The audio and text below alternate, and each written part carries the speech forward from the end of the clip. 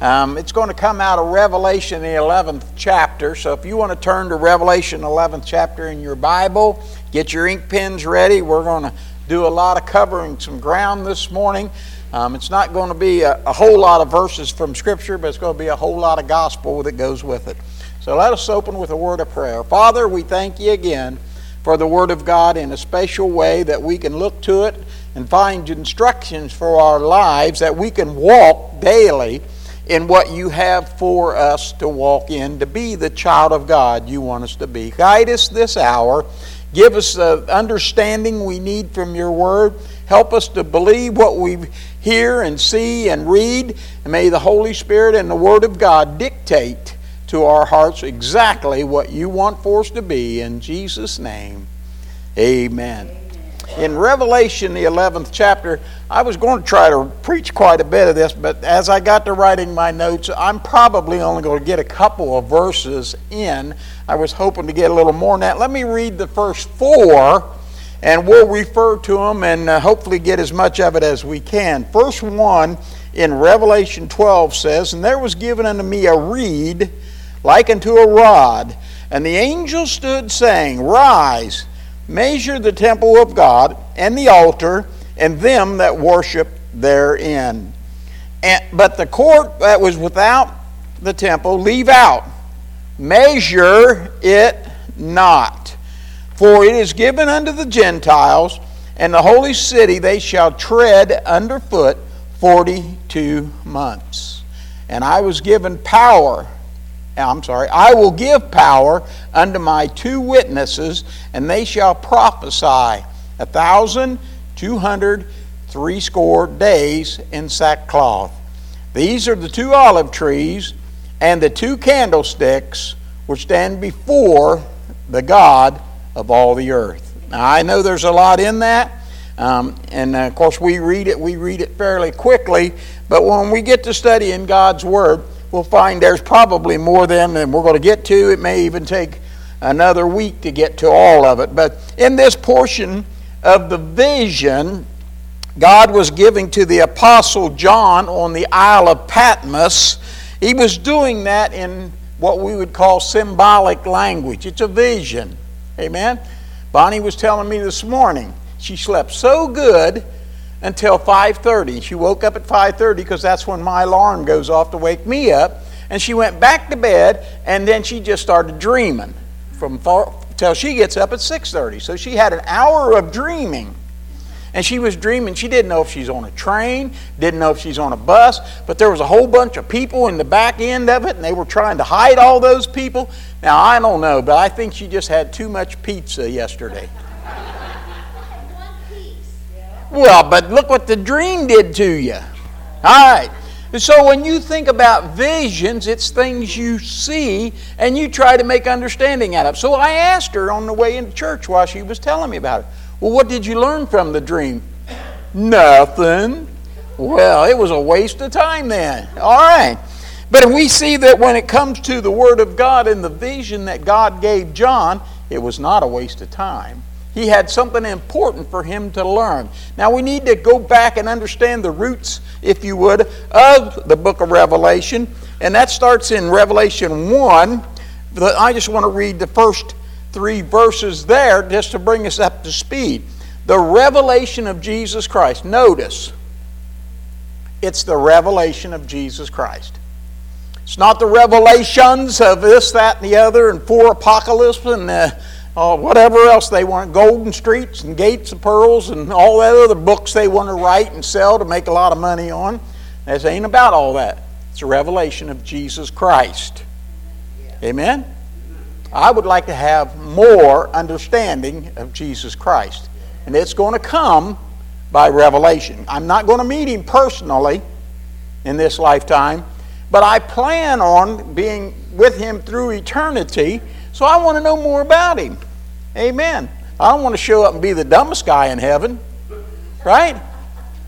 You don't want to do that, do you? No, so you need to have some understanding. Well, it says it's the revelation of Jesus Christ, which God gave unto him, that's John, to show unto his servants things which must shortly come to pass. How long is shortly? Well, it's a relative term. Some things that are short seem to be long, and some things that are long seem to be short. It's all relative, but it's shortly going to come to pass. And he sent and signified it. That word signify means he's doing it in a language that is symbolic. Amen? When I say somebody woke up and they was grouchy as a bear, that don't mean they turned into a big clawed creature that's brown-haired and wants to rip you apart. You know what I mean when I say they're grouchy as a bear or stubborn as a mule. Amen? That's symbolic language. You understand what it means. If they're sly as a fox. You understand that, right? Well, through the book of Revelation, there's going to be some symbolic language we need to understand. Now, you don't get to make up your own term as to what a bear or a mule or a fox is. You have to go by what the Word of God says. You don't get it from Reader's Digest or National Geographic. You have to get it from the Word of God. So as we understand some of this symbolic language, the Word of God will explain it to us if we're willing to dig into it deep enough and find the truths behind it that God was teaching us. So he said he signified it by his angel unto his servant John, who bare record of the Word of God and the testimony of Jesus Christ of all the things that he saw. He saw them. We didn't see them. Amen? All right? Remember, it's his writing and we have to interpret. You'd say, well, that's not fair. Well, that's funny. When Daniel was in Babylonian captivity and Nebuchadnezzar had a dream and he wanted it interpreted, he called in all of his wise men and all his magicians and all his greatest. And none of them could answer the question he had in his dream. And they said, well, wait a minute. There is a guy named Daniel. And I think he can do that for you. So they brought Daniel in. What did he do? He prayed. And God not only showed him the dream that Nebuchadnezzar had, but he showed him the interpretation of it. It was about corn stalks. Big ones and little ones. It was about cattle. Big cows and little cows. The big cows ate the little cows. When's the last time you saw a cow eat another cow?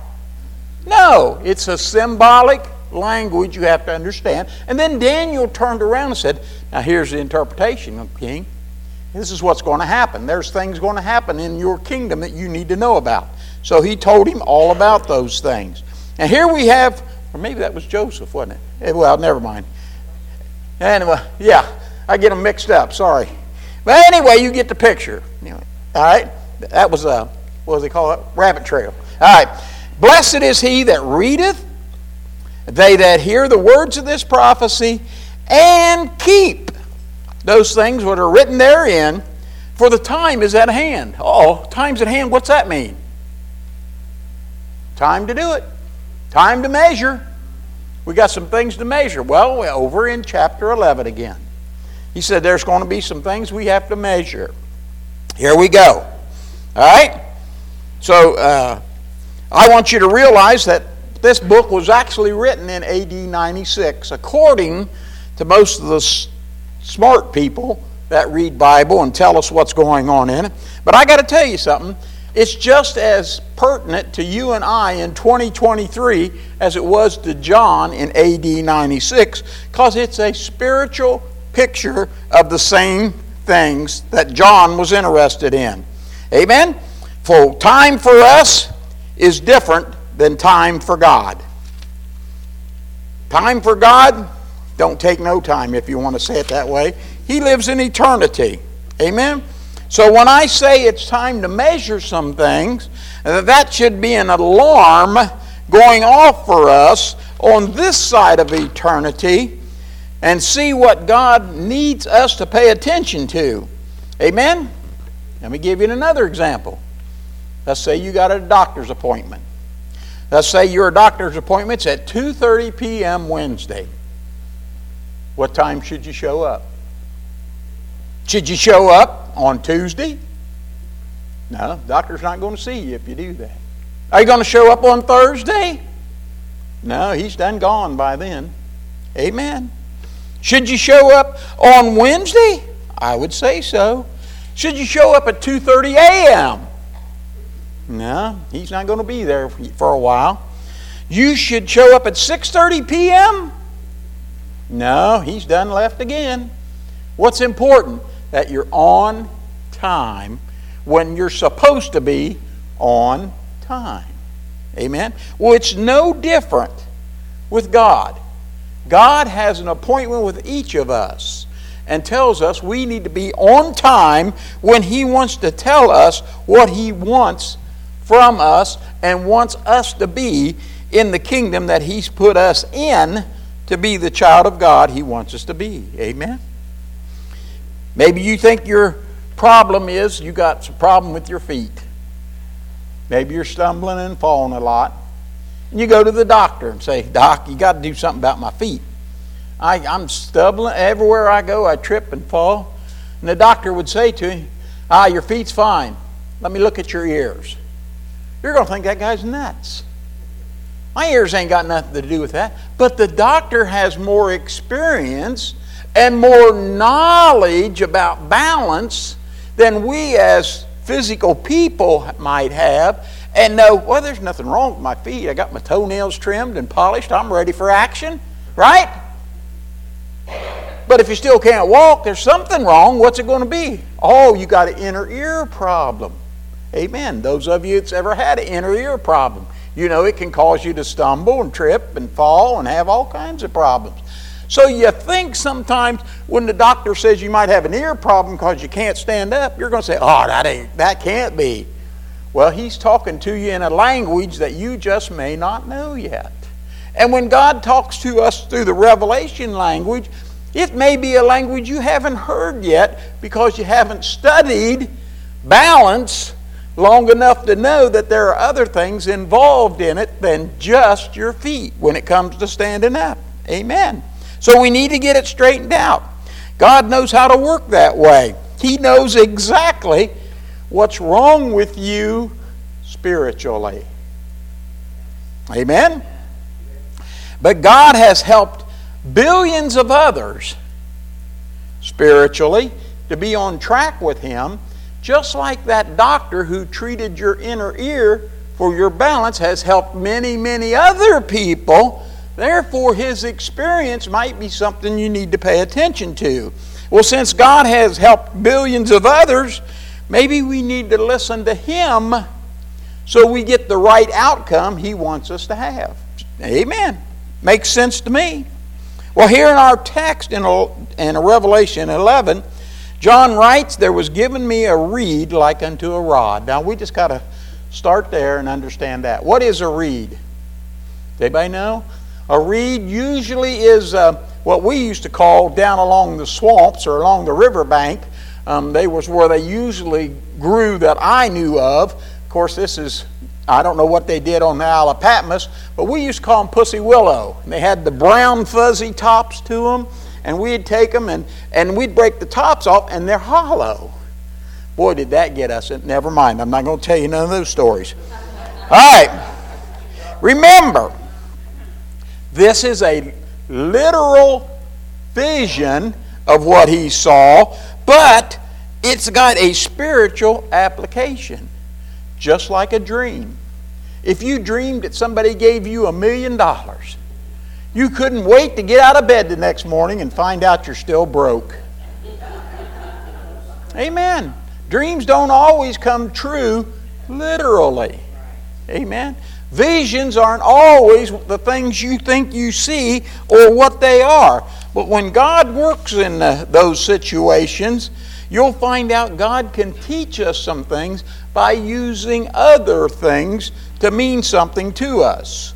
Now, John didn't all of a sudden have a reed in his hand, literally, if you would, like a rod or like iron or whatever you want to call it. He didn't, while he was on the Isle of Patmos, while he got this dream, he didn't look at his hand and there was something in it. It was a vision. His hands were probably still empty. Amen? But God was making a point with him, showing him some things that he needed to understand. Amen. Where else is a reed used in the Bible? See, now that's how you study him out and figure out what he's talking about. Does anybody know of any place? Well, there's a few places in the Bible. Amen. When the Roman soldiers wanted to crucify Christ and make fun of him, what did they do as they paraded him through the streets of Jerusalem on the way to Calvary's Hill to nail him to a cross? Well, they made him a crown of thorns, put it on his head. The scripture says they put a reed in his hand. But before they did, they even took that reed, which reeds are pretty, they're not as solid as iron, but they're pretty stout. When you want to slap them, they're pretty stiff. And they would hit him over the head with that reed, and then they put it in his hand, and that was to be a signifying thing that he said he was a king. So every king should have what they called a staff, or every shepherd had carried his, you know what I'm talking about in the picture. A lot of the pictures you will see of Jesus, he had the long hair and the beard and the gown or the robe or whatever. Some of them even have him with a staff in his hand. That's a long rod with a curve on the end of it. That was very helpful for watching over sheep. If they fell in the water, sheep don't swim well. They sink. With all that wool on, they wouldn't have a chance. And you don't want to jump in and grab him because you may not be able to swim with a heavy old sheep on your shoulder full of water. So you use that hook. And you reach down, hook him, pull him out. Amen? If a wolf started to come your way, you could take that stick and pound the ground at that wolf, and he'd take note of that. He'd know he's not welcome there. Now, you may not have to have a physical confrontation with the wolf, but the wolf knows there are boundaries that he should not cross at that point if he doesn't want to hurt himself. In Matthew, the 27th chapter, verse 29 and 30, the scripture says that that the Roman soldiers were there to make a mockery of his kingship. It says, and when they had platted crown of thorns and put them on his head and a reed in his right hand, they bowed a knee before him and mocked him, saying, Hail, King of the Jews! And they spit on him. And then they took the reed and slapped him with it across the head. I'd bet they didn't do that with Herod when he walked in with his reed in his hand. They didn't spit on him, take the reed out of his hand and slap him with it. Wonder why. They knew they had crossed the line and they were going to be punished for that. Amen? Because all the things that the kings used staffs for, or a reed, and sometimes they even called it a rod, as part of their authority status, then the soldiers took it out of his hand and beat him with it. How cruel can you be? Amen? Amen. When God called Moses to lead the children of Israel out of Egyptian bondage, what did he do? Well, you know the burning bush story, don't you? In Exodus. So when he went to Exodus 4 and 2, you could read in there how God used Moses. Moses was making all the excuses he had, and God said to him, the Lord said unto him, What is that in your hand? What did he say? A rod. What do you think he had in his hand? Now, he was watching sheep for his father-in-law while he was on the wrong side of the hill, away out of Egypt. And God was calling him to go back to Egypt and get the people and deliver them out. What do you have in his hand? What you would call a shepherd's rod. Amen? Now, we don't use those very much nowadays unless you want one in your yard to hang a planter on or some flowers. Something like that. They call them shepherd's rod. And they stick in the ground with the... hit them with your foot, and then they stand there and you hang flowers on them. Isn't that pretty? Well, they had a specific use when they were shepherds on a hillside out in the middle of nowhere. And God said, well, what do you got in your hand, Moses? Well, it's just a rod. He meant a shepherd's rod or whatever you want to say. He said, well, use that. Well, that don't do no good.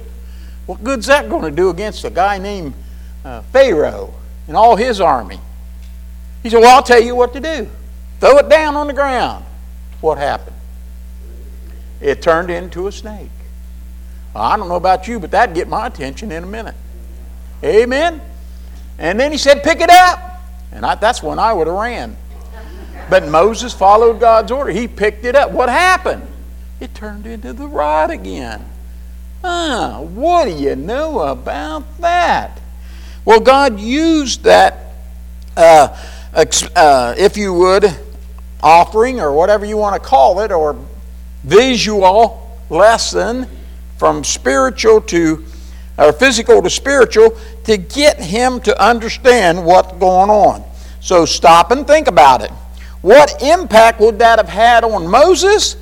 Well, now under the same category, then what did that vision do for John in Revelation 11 and 1? What's that rod for?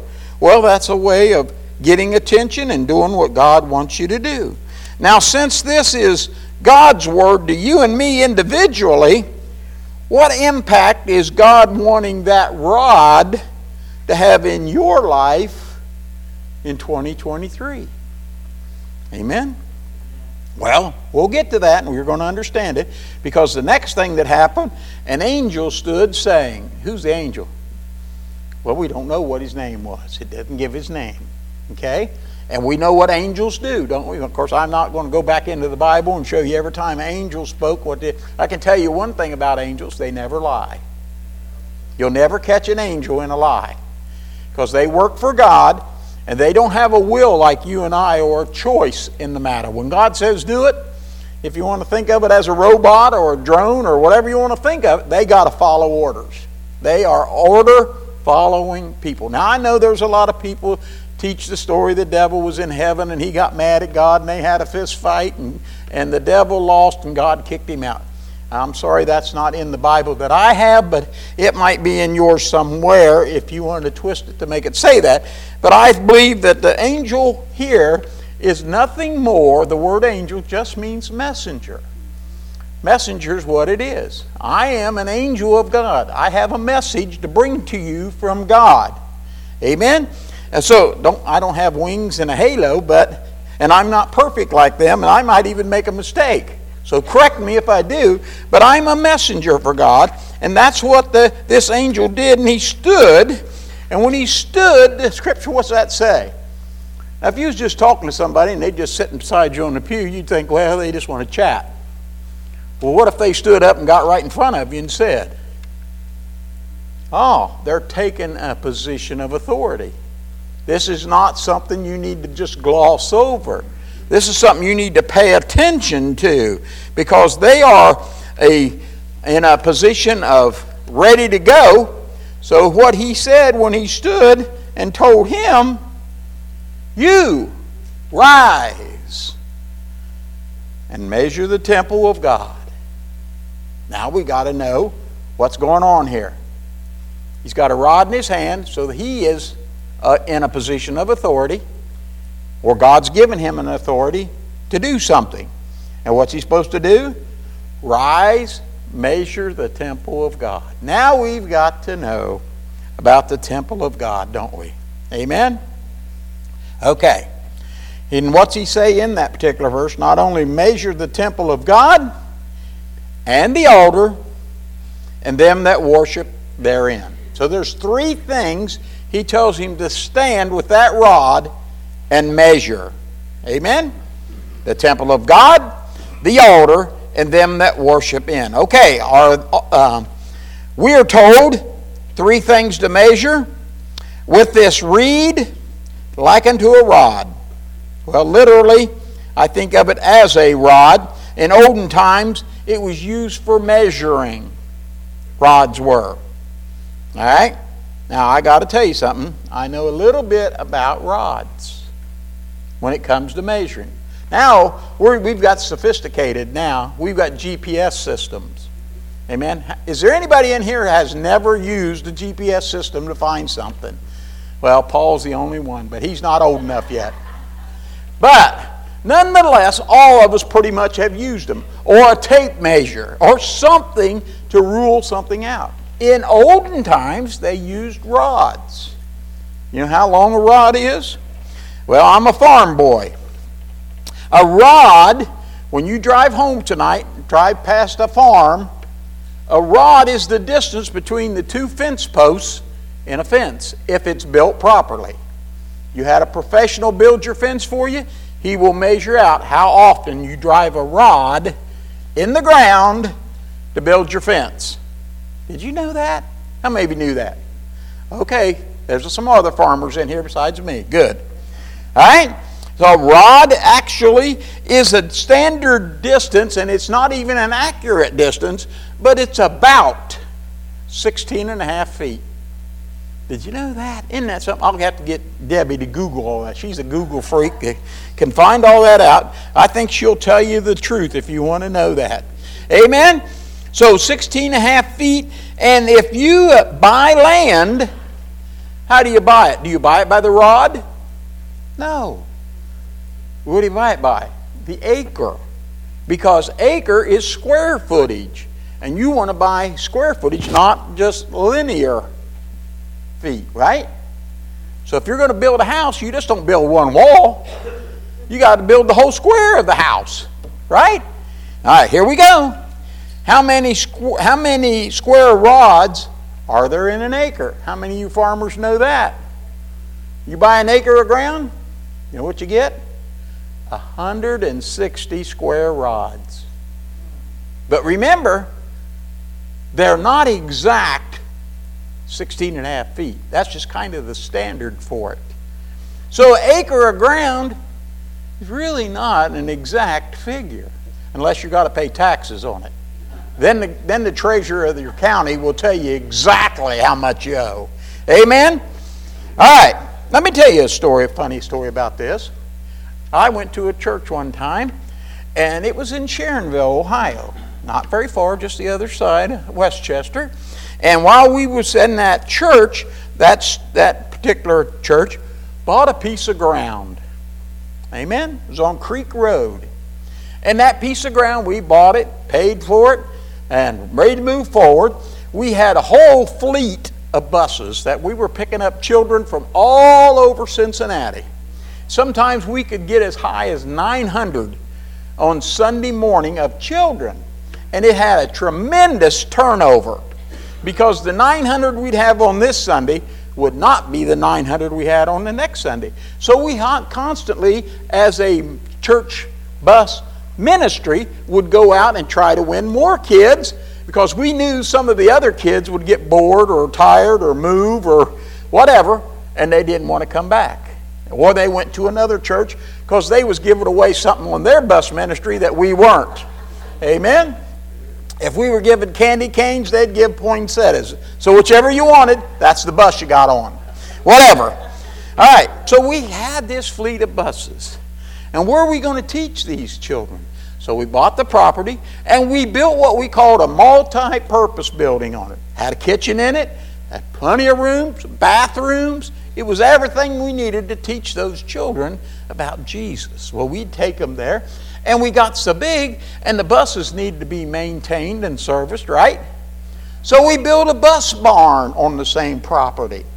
And there were fellows from the church that would work during the week, put new exhausts, new brakes, or whatever the buses need, light bulbs, go over them, maintain them, change their oil, keep them ready to go for the next Sunday. And we had run those buses, and we didn't realize we bought the property. We thought it was ours, and we just, I guess, imaginarily figured out where the boundary was for that property. When they sold it to us, they said, well, you got all that. Come to find out a few years later, the bus barn wasn't even built on the property we bought. It was on the neighbor's property. And we thought we owned all that in the background there, so we had to get out and mow all that grass and keep it nice and clean. We didn't even own it. The boundary wasn't drawn out for us what it should be. Oh, about that stuff. Well, lo and behold, the day came when the next door neighbor wanted to do something with his property. And he had them come out and survey the property, which is pretty accurate. Not like a rod that is not so accurate. And he had found out that our barn was on his property. Guess what happened to the bus barn? It had to be torn down to make room for a subdivision that he wanted to put in because it was his property. Amen? So sometimes we find out too late that wasn't even our property. If all you had between you and your neighbor was a fence line, what do you think you could do to get more property? Move the fence over. Huh? It happened more times than you would think about. I had a cousin that got shot and killed over a fence line dispute on some property in Jeffersonville, Ohio. It happens.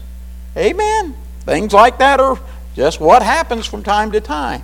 So when you think about the rod and some of the things it's used for in measuring, make sure you do an accurate job of measuring. Amen. So let's take our spiritual rods and let's get ready to measure what God wants us to measure this morning. All right? First of all, he says that we need to measure the temple. All right? How many of you know how many rods the temple is, long, wide, or high? Why do I need to know that? It's all written down. Now, in the Old Testament, God told Moses when he brought the people out of Egypt and they were going to cross the wilderness after they crossed the Red Sea, they spent 40 years there. Now, that's a whole other story. But while they were in there, God gave Moses a direct diagnosis of how to build that tabernacle, he called it back then. It just meant temple. And he even told him exactly what tables and chairs and candles and everything to put in that temple. The Ark of the Covenant, all that was there. Told him exactly how to measure it, what it should be. Now, it was a temporary situation because God had them moving in the 40 years across the wilderness from place to place to place. But finally they got to Jerusalem and they brought the temple or the tabernacle there. They didn't have to measure it to put it up. It was portable. And they had a bunch of Levites that knew exactly how to build it. Now, you could go back into Numbers in your Old Testament and read all about that, how it was supposed to be done. Well, then David got to Jerusalem as the king as time marched on, and he had a beautiful little house. He had the best house in Jerusalem. And he felt bad about it because God lived in a tent. And David had this great, big, gorgeous house. So David said, you know what I ought to do? I'd like to build my God because I love him more than I love my house. I want him to have a bigger house than mine. You know, a lot of people think the biggest house is the best. Wait till you have to vacuum all of it. Amen. You'll change your mind in a hurry. So he wanted to build a big house for God to live in. Well, can I tell you something? God's not really interested in living in a house. But to show his appreciation for their consideration, he decided he'd move into the Holy of Holies of it, and nobody was to come to visit him except the priest, and he had to be perfect or without sin, and he had to bring a perfect sacrifice with him, or he couldn't come in unless God would kill him. You know that, right? Everybody knows that part, right? And so if we're going to measure the temple, do we need to measure the tabernacle? No, we don't need to. Moses has all got the blueprints all laid out. Want to measure the temple that Solomon had? No, God gave him the blueprint and all the measurements that he needed there. But that temple got destroyed by the Babylonians. And then they had to rebuild it. So God told Ezekiel how to do it. You could read that in the book of Ezekiel in chapters 40, 41, and 42. You don't even have to look it up and know what it's already written down for you. It's already there, measured, and ready to get built. So here we have 3 different versions, if you would, of the temple that had to be built, and they were built according to God's diagram and his instructions of how to do it. So the measurements there weren't really all that important. They were already written down and documented. So what good would it do to remeasure it? Waste of time.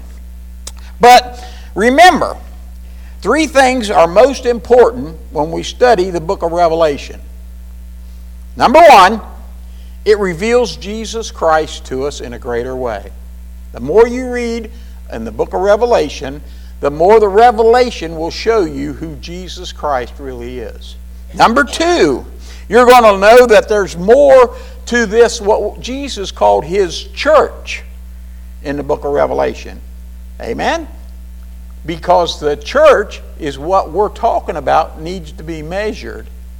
All right? And number 3, the third thing you need to know about the Revelation is it tells you about Jesus, tells you about His church, and it tells you about everything that's going to come against that church. All the enemies that's going to try to drag you down, He lets us know in the book of Revelation. Now, they're in symbolic language, and I realize a lot of people have written a lot of books about what came out of the book of Revelation, but for the most part, that's not really what he was saying. Those were spiritual terms. They tried to make them literal terms. And they wrote books, and everybody's all so glad that Jesus whooped the devil one day and kicked him out of heaven. Well, no, the devil never did go to heaven, and if you get there, you'll find out he's not going to get to go to heaven anytime soon. That's for sure. Amen? So remember those 3 things that you need to know. So the first thing we need to understand is Jesus is in charge of this temple, okay, that He says to measure. What is that temple? Well, it's the church. Amen? Now, it's not the building. Now, we all came to the church building today, but when we all go home, it's just a building. Now, the church can be here because the church is involved in your life and my life, and as we come together, we form, if you would, the church. The church is worldwide. Did you know that? There are people today that want to go to church and want to be the church on the other side of the world. It tickles me when I talk to the brothers from Thailand and the ones from India and tell me what God's doing in those parts of the country too. And it encourages me because it's the same God that's working in America. Now, we're just hard-headed enough in America to think we don't need God. We can control climate and whatever else we want to control ourselves. We don't need God for that. But in some of these other countries, those people over there, they don't get a meal if they don't pray about it. Amen? And we get a meal and we eat half of it and throw the other half in the garbage. Not very appreciative, are we? Amen? Well, God wants us to know that He wants us to rise and measure the temple in 2023. What is the directions we need to take if we're going to measure the temple today? Well, let me look at a few scriptures. I've got a few of them wrote down here, and we're going to turn to them. 1 Corinthians, the 3rd chapter. I'm going to start there. We're going to find out what this temple is. It's not a building at all. Because in 1 Corinthians 3, 16 and 17, well, it says in verse 16, know ye not that ye, you know what ye is, don't you? That's the plural form of you. In other words, all of you that are saved, who Paul's writing to, all you Christians, you are what? The temple of God. You are God's temple. So when John is saying rise and measure it, you know what he wants you to do? Rise and measure us. How can we measure ourselves? Well, we're going to find out. He says, you measure the temple of God, and that the Spirit of God dwells in you. If any man defile the temple of God, what happens? Him shall God destroy, for the temple of God is holy, which temple you are. Isn't that something? Did you know that you're the temple of God? Well, if you didn't know it, you need to know it right away, pretty quick, because God's calling us today to measure it. How many of you think you measure up? Well, we'll get to that. Look over with me in the next page, in my Bible anyway, chapter 4, verse number 20 and 21.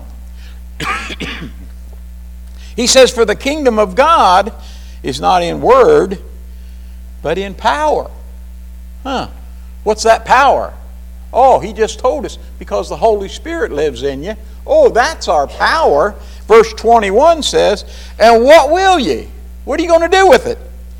Shall I come unto you with a rod? Would you rather God come to you with a rod or with love? Let me get a drink here. They messed up my throat too when they Then they did my colonoscopy. They ran that rod way too long. All right. He said, would you rather that I come unto you with a rod or with love? In the spirit of meekness. How would you rather have God deal with you? Beat you with a rod? Amen. Now, he does command parents in the book of Psalms, use the rod of correction. Now, I know exactly what that means. Amen. And I have even used it. Amen. As a parent, there was a time that it needed to be taken care of. And we used the rod. I always called it the Board of Education. Amen. All right, so we know that we are the temple of God that needs to be measured. Amen. Turn over to the next page in 1 Corinthians 6. Amen. How did we get to be the temple of God? In verse 19 and 20 it says, what? Know ye not that your body is the temple of God, is the temple of the Holy Spirit, Holy Ghost, which is in you, which ye are of God, and you're not your own? Didn't you know that? You're the temple of God. For ye were bought with a price. Therefore, glorify God in your body and in your spirit. Why? They're God's. They're not your own anymore. Amen. You've been bought through the precious blood of Jesus Christ on Calvary. When He took away your sins and allowed the Holy Spirit to live in your life, your temple then belongs to Him. Amen? Isn't that cool? God is good to us. Read one more scripture with me. It's just another few pages over. It's in Ephesians, the 2nd chapter. We're walking right through them here. Ephesians 2, verse 19 to 22. New Bible, pages sticking. There we go. All right, verse 19, talking about when you become God's people. Now therefore ye are no longer strangers and foreigners, but what? Fellow citizens. Oh, we all should be able to get along. We all should have the same things in our house. Fellow citizens with the saints and of the household of God. That's the church. That's where God lives. And if He's living in your heart, He's talking about you here. And you're built upon the foundation of the apostles and prophets, Jesus Christ Himself being the chief cornerstone. Now, you know what the cornerstone was? See, back in those days, they had to have a perfect square stone before they could build a building. You know what they had to work with? Strings with a weight on the end of it. We call them plumb lines. Okay? And they would line those strings up, and they'd shoot down the one side of that rock this way, and they'd shoot down that rock the other way, and they'd measure how many rods or how far they wanted to go with it, and then they'd stop and turn the corner. If that chief cornerstone was perfect, when they built the other two walls, they'd come together at the back corner perfectly, because the angles would come together just right. And if we shoot off of Jesus Christ and build our lives off of Him, guess what? On the back side, our lives will come together. Amen? That's just the way it works. Verse 21, in whom the building, fitly framed together, groweth unto a holy temple in the Lord, in whom we also are builded together for a habitation, for a dwelling place of God through the Spirit. That's why the Spirit lives in you if you're a child of God. Now, it's biblically clear that to measure the temple in 2023, God's not talking about a building. Amen? We can do that with lasers. We can do that with GPS. We can do that with all kinds of ways of putting it together to make sure everything comes out square, straight, right, so the building comes out right. Amen? But when it comes to you and I, It's the saints of God, it's the church that God wants to measure. Amen? God wants His church to be right, and it's the saved individuals that meet here and praise God for who He is and what He's done for His church. It's God's holy people He wants to keep track of. That's who He wants us to measure. Secondly, now we don't get into a whole lot of it because the clocks are rolling, but secondly, He said to measure the altar. I'll just give you that one. I won't charge you for that one. That's Jesus Christ. Amen? The altar's Jesus. Amen? In the Old Testament, they had an altar where they'd take a sacrifice and kill it, and it was for your sins and your iniquities. Amen? We don't have to do that no more. We don't want the blood all over the place and stinking the place up and carrying on like that. And I can't afford sheep anyway. So we just go through Jesus Christ. He takes our sins and our iniquities, and He's the one, if you would, that we go through to take care of what we need to do to be right with God. Amen? Amen. Thirdly, He says, then we need to measure those that worship therein. Now, who's that? Who else worships in this church or in this temple that we're a part of other than ourselves? Well, you can look around and see some other people. Do you know you're supposed to measure them too? I'll tell you why we don't get around to that. We're too busy trying to take care of ourselves. Just works out that way. I'm going to tell you, we're supposed to be measuring, and measuring is judgment. You say, well, you ain't supposed to judge nobody else. Well, the Bible says different. But I want you to know there's a certain kind of judge we need to do. Amen? We're not supposed to judge the person on the pew beside you whether they're saved or not. Amen? You know why? Because whether you're saved or not is whether you're walking and living and being what God has dictated to your spirit you need to be and walk and do. Do you know God requires different things of me than He would of you? Did you know that? Why, it's true. Sure does. And He requires some different things of you He doesn't require of me. Amen. And you know what? I'll really get close. He requires something of women He don't require of men. And vice versa. Huh. How about that stuff? But you all have to measure. And it's time we start doing some of it. Amen? I can tell you this much. If you're going to do any judging, the first place you need to look is in a mirror. Amen? Biblical measurements is to see me, myself, I, this guy, dude, the fat gray-haired one. It's for me to judge him. And not to spend all my time chasing all your rabbits and telling you all the problems you've got. Amen. Any of you got problems? Y'all, do you know you have problems? Well, good. Then you don't need me to point them out to you, do you?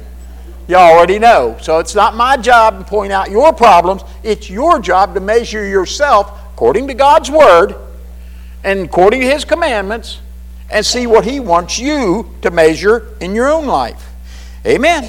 Now, He's not talking about once you measured yourself years ago, you got saved years ago, man, you're set for life, right? I don't think so. There should be some growth there. He's not even talking about yesterday. But today, right now, am I the child of God God wants me to be today? Amen? So when you're busy measuring up to God's standards for yourself, there won't be a whole lot of time to worry about anybody else. Amen? Besides, this judgment is based on what God is telling you in your personal life. And you don't know what God has said to your neighbor, what He's revealed to them, and you could be making a great big mistake to focus on all the things they're doing wrong, and they're looking back over the fence at you and say, why is he looking this way? He got more problems on his side of the fence than he knows what to do with. Amen. That's the way it works. Even though it's exactly what the devil wants you to do, that's not what the Word of God says we need to do. Amen? If you say, I'm as good as, that won't work. You got to measure yourself. So what if you're better than them? You got a bigger house. You got a nicer car. So what? That'll mean nothing. If you're not right with God, you just got a bigger house and a nicer car. And when you die, you're going to leave it behind, and God will give you the eternity you deserve. Amen? That doesn't mean anything. What we have to do is measure up to what God requires of us. Amen? All right. Well, that's verse 1. I got about 6 minutes left. Well, let's go to verse 2. Amen. What's it say? Revelation 11 and 2. Let me turn back here so I don't misquote it.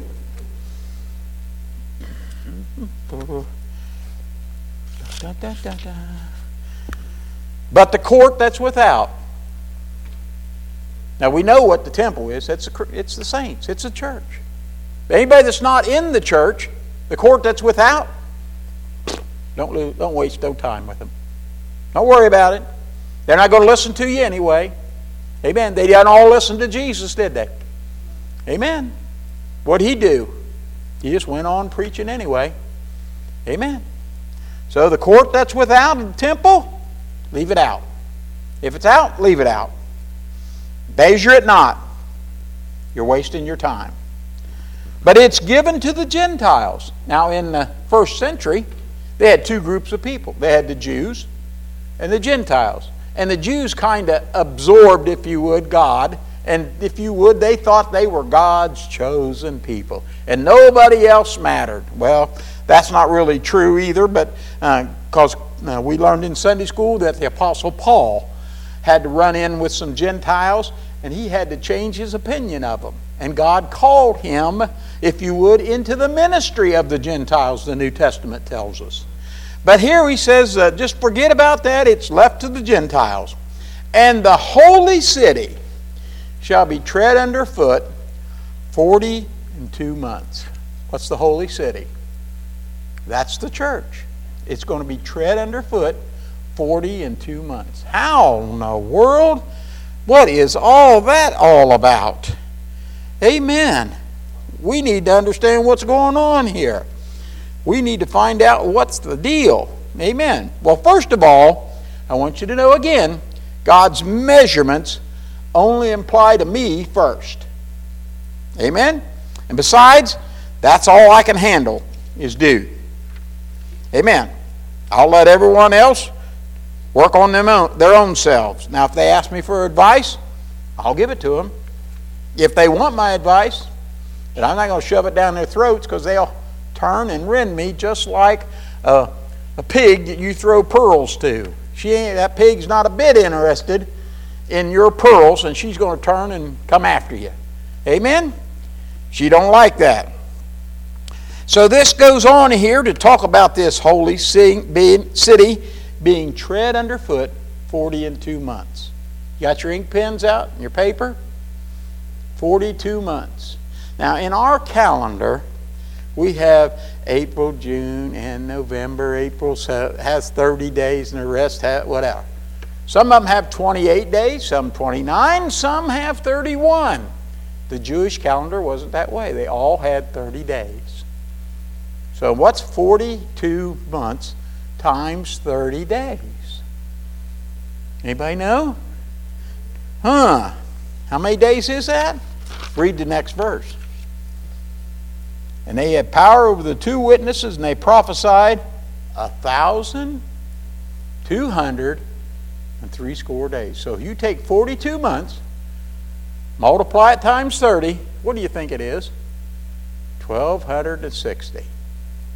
Isn't that something? The Bible is consistent. There are other places in the Old Testament he talks about it's going to be a prophecy of 42 months. Or he talks about it's going to be 1,260 days. I could go back and pull all them up for you, and you can do that on your own. You know how long that is in years? Divide 1,260 days by 12. It's 3.5 years. You ever had the term 3.5 years? Same period of time. You know what that tells me? God's not interested in your time or my time. He's interested in His time. Amen? So time is different no matter who you're looking at. You probably heard it called 3.5 years, or you probably heard it called time, times, and half a time. Again, 3.5 times, or 3.5 years. Those are spiritual terms that God used to tell us we all are on borrowed time. Amen? How many of you know the exact date, month, day, and year you got saved?